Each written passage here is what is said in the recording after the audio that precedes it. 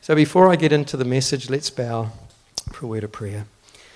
Loving Father in heaven, you have blessed us so much in this conference. And we're so grateful because you have visited us. Your Holy Spirit has been here. And we have heard your voice through what has been shared.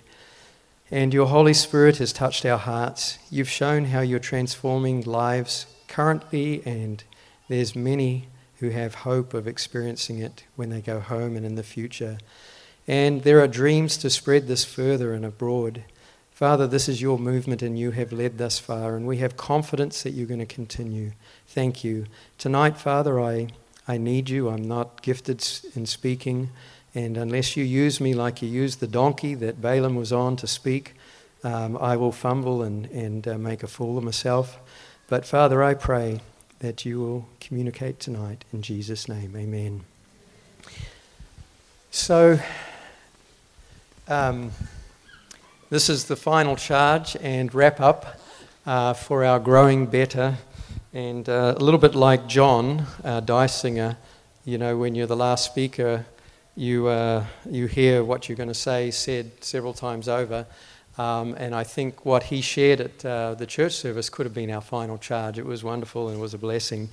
But I want to just try to wrap up and sum up what I think is the key take-home, the experience that God wants all of us to have, and how our agricultural experience ties into that.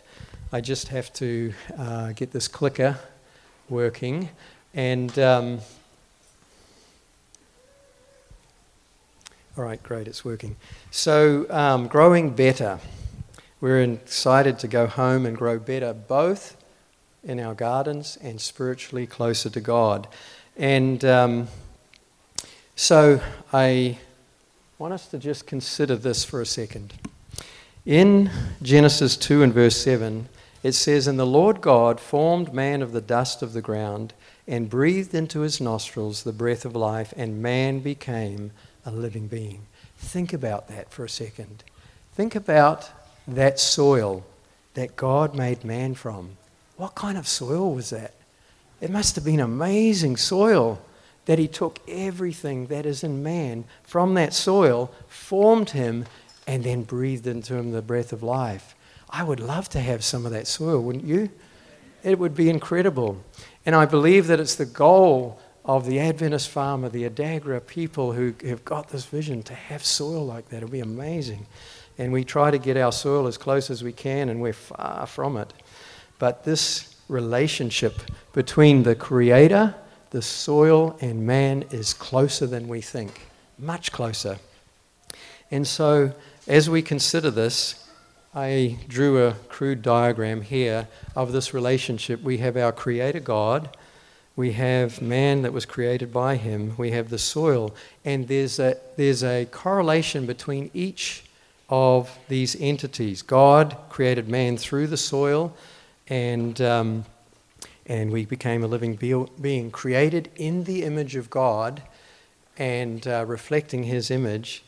And then man was given the work of taking care of that soil and taking care of the plants that were in the garden.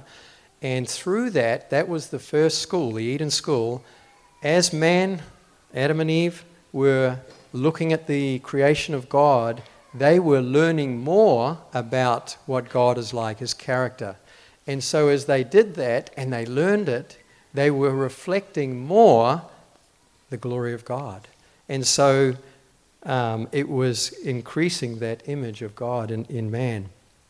And God uses his creation of soil and plants to be an educator to man. And man learns about God from it. And so there's this intertwined relationship that is much deeper than I have the words to be able to explain it. But in Genesis 2 and verse 4 and 5, it says this: "This is the history of the heavens and the earth when they were created, in the day that the Lord God made the earth and the heavens, before any plant of the field was in the earth, and before any herb of the field had grown, for the Lord God had not caused it to rain on the earth, and there was no man to till the ground. Now, if we just stop there and think about that last sentence, here it's stating this is the history before God created the earth, and there was no man to till the ground. Why did he say there's no man to till the ground? He could have said, and there was no man. Man hadn't been created to this point. But he specifically says there was no man to till the ground. That tells us something. That tells us that God created man to till the ground. That's his work. That's his purpose. That's what God created him for. And when you think of every form of life that God created, it had a purpose. When you think about the bees as pollinators, their work is to go from flower to flower, to pollinate and to collect honey, and so on. And we could go through a list of things. Everything had a purpose, but God gave the purpose of tilling the ground, taking care of his creation. That was why he created us. And so, moving on to the next couple of these verses, 7 and 8, it says, "And the Lord God formed man of the dust of the ground and breathed into his nostrils the breath of life, and man became a living being. The Lord God planted a garden eastward in Eden, and there he put man, the man whom he had formed, and out of the ground the Lord God made every tree to grow that is pleasant to the sight and good for food." So out of the ground that man was created from, that amazing soil that has incredible properties, not just mineral content, but it has biology, and biology that is the same as is inside of us. Our bodies are made of more bacteria than we have cells. It's incredible, and research is showing that it's basically the same as what is in the soil. Our relationship is so much closer to the soil than we are aware of. And then, of course, we had the fall. And after the fall, the soil changed. "Cursed is the ground," God said, "for your sake. In toil you shall eat of it all the days of your life. Both thorns and thistles it shall bring forth for you, and you shall eat the herb of the field. In the sweat of your face you shall eat bread till you return to the ground." So John brought this out. Cursed is the ground for your sake.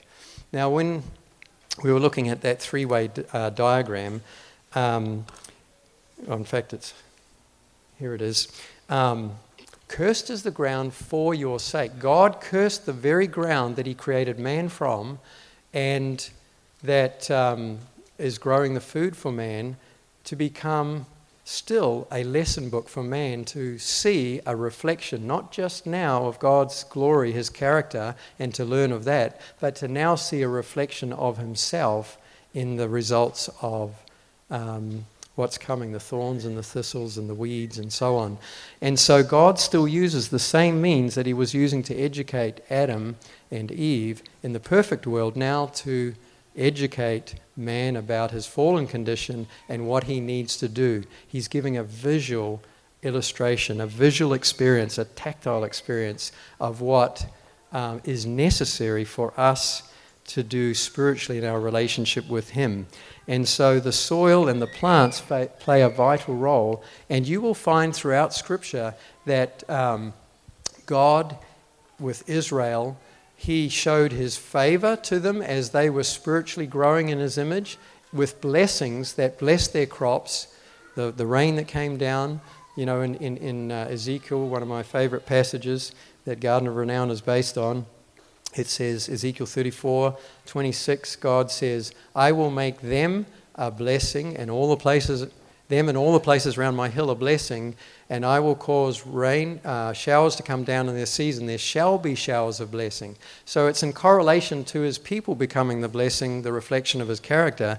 And then he says, "And then the trees of the field shall yield their fruit, and the earth shall yield her increase." So we find that this relationship, as man grows in the image of God, God then reflects what's happening in man by the crops and by the ground that is actually starting to reflect the glory of God. And we see that over and over, and we don't have time to look at it all. But I want to show you this. Job understood something about this relationship. In Job 31, verses 34 to 40, Job says, "If my land," or it could be translated soil, "cries out against me, and its furrows weep together, If I've eaten its fruit without money or caused its owners to lose their lives, then let thistles grow instead of wheat and weeds instead of barley. So Job is sitting before his friends. His friends had come to sympathize with him, but then they start saying, why don't you just confess your sin? God is punishing you for your sin. Just confess it and move on, basically. But he had lived a righteous life. God had blessed him in many ways. He was the most successful farmer that the Bible records. And so he says, even my land, the way that I've been taking care of the soil, feeding the life that is in the soil, taking care of it, and they're not crying out against me and being a testimony against my unfaithfulness. My character is even in the care of my soil is testifying that I have not sinned against God. And so he knew that if he became the type of farmer that abused the soil, that was just taking without giving back and just exploiting the soil, that he would have a massive crop of weeds and thistles and so forth that would grow to testify to his unfaithfulness. And so we see that. And the Bible tells us this. You know, we think about agriculture. Agriculture is a great thing. Everybody should get into agriculture. It's of God. But look what the Bible says. A haughty look, in other words, a proud person, a proud heart, and the plowing of the wicked are what? Sin. Are sin. Because the selfish human heart wants to take without giving and exploit. And what's in it for me? And so we find that God says not all agriculture is good. Not all agriculture is going to teach you the lessons that you need to learn in your redemption. So we find here in the Spirit of Prophecy a statement that is quite enlightening. It says here, the light given me is that it will not be very long before we shall have to give up using any animal food. Even milk will have to be discarded. Disease is accumulating rapidly. The curse of God is upon the earth because why? Man has cursed it. The habits and practices of men have brought the earth into such a condition that some other food than animal food must be substituted for the human family. We do not need flesh food at all. God can give us something else. So man has cursed the earth. God cursed it to teach us, but man has been making it worse and worse and worse. And to the point that the animal kingdom, the exploitation of the animals that are grown for food are diseased and are reflecting the unfaithfulness of man and the selfishness of man's heart. And so we're told that animal food is not safe because of that. So notice this next statement. The greater length of time the earth has lain under the curse, the more difficult it has been for man to cultivate it and make it productive.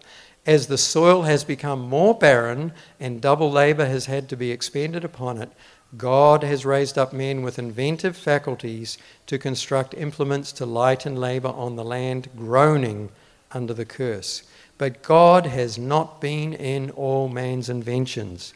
Satan has controlled the minds of men to a great extent and has hurried men to new inventions, which has led them to forget God.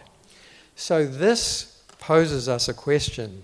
The land is groaning under the curse. God in his mercy has inspired men with the capability of inventing and building equipment that helps man in this condition where the soil is so hard, so barren, that man can't even work it with a broad fork or work it with a spade. He needs some help. And so God leads men to invent things that can help. But then Satan tries to counteract that. He doesn't want man to learn the lessons from the soil. He wants to give them something else that will make them forget God. You know, I believe it used to be that farmers were on their knees a lot. Farmers depended on God a lot. And in modern times and modern inventions, farmers don't pray. They think technology is their solution, and they're looking to the wisdom of man to solve all their problems and to give them the tools that they need, and they can grow and make money and be successful. But in the past, before these inventions of Satan, man was on their knees. Man was praying to God. Lord, I need rain. Lord, bless my crops. And so there was more of an openness to God, and God was able to communicate to them. But notice this next slide. It got me curious, because if Satan is leading men to invent things, I want to know, what is he leading them to invent? That was written in 1864. That's a long time ago. What was he leading Satan to invent way back then that we should know about and avoid if it's of Satan?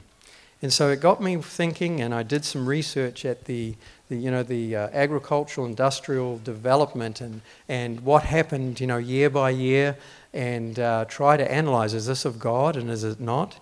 And so here I came up with a list of things that were developing way back then. And we find that in the 1840s, practical grain drill patented, first grain elevator, practical mowing machine, irrigation began in Utah, and then in 1849, mixed chemical fertilizers sold commercially. And then it goes on and talks about horsepower replacing manpower. Now, what do you think? Am I onto something here? I've highlighted in red. Do you think that's one of Satan's inventions? I think it is. Because you see, when man is not taking care of the soil, that's a substitute for the soil that is in that terrible cursed condition that man has made it to be, not resting the land, not taking care of it and feeding it. And so I think that must be the culprit right there, that Satan has led men to invent all these chemicals to supplement or to take the place of what God created and designed for plants to grow and to be able to flourish. And then we see that as a result of this invention, there's a lot of science coming out now, a lot of research about the human microbiome. Have you seen it? Have you heard about it?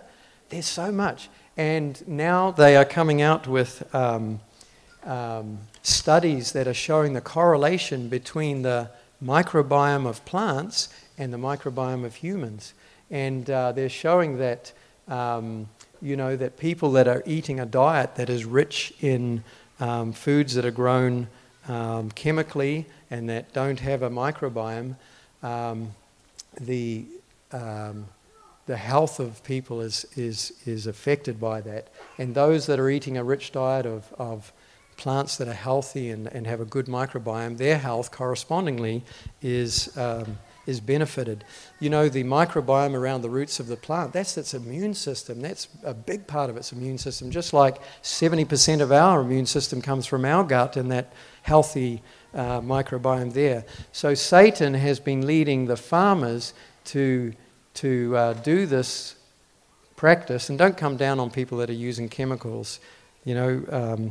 We mustn't go and condemn them. They need to be enlightened and prayed for and encouraged to do it a better way. But anyway, human health is directly correspondingly affected by this. And what John said this morning about our lifestyle centres shouldn't be using Cisco foods, all these chemically grown foods. We need to be giving the best, and I believe the same thing too as you look at this microbiome issue. And so this leads us back to what Ellen White talked about, what God planned for Israel. And God planned that men were to cooperate with God in restoring the diseased land to health, that it might be a praise and a glory to his name. So again, we've got the three squares there. The land, the soil, and the plants restored to health would be a praise and a glory to his name. So it would reflect his character. And as the land they possessed would have managed with skill and earnestness produce its treasures, so their hearts, if controlled by God, would reflect his character. Can you see the relationship there? So the soil reflecting man taking care of the soil like God designed and following his laws will reflect the glory of God and his character. And as a result of man being obedient with the laws for the soil, he will also be obedient in the character development, lessons that God is teaching, and then he will be reflecting. So we see that this is an integral part of God's plan. Now, it was mentioned on Thursday by Jared Thurman about the 6 years and then the 7th year rest, and it was a wonderful presentation. My heart was thrilled to hear that.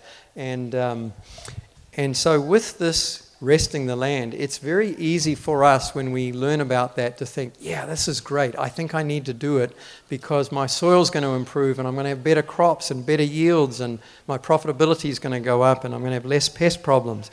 But when we look at the original statement in the Bible, the first time that it's mentioned, notice why it's said to rest the land. It says, 6 years you shall sow your land and gather in its produce, but the 7th year you shall let it rest and lie fallow. Why? That the poor of your people may eat, and what they leave the beasts of the field may eat, and likewise, in like manner you shall do with your vineyard and your olive grove.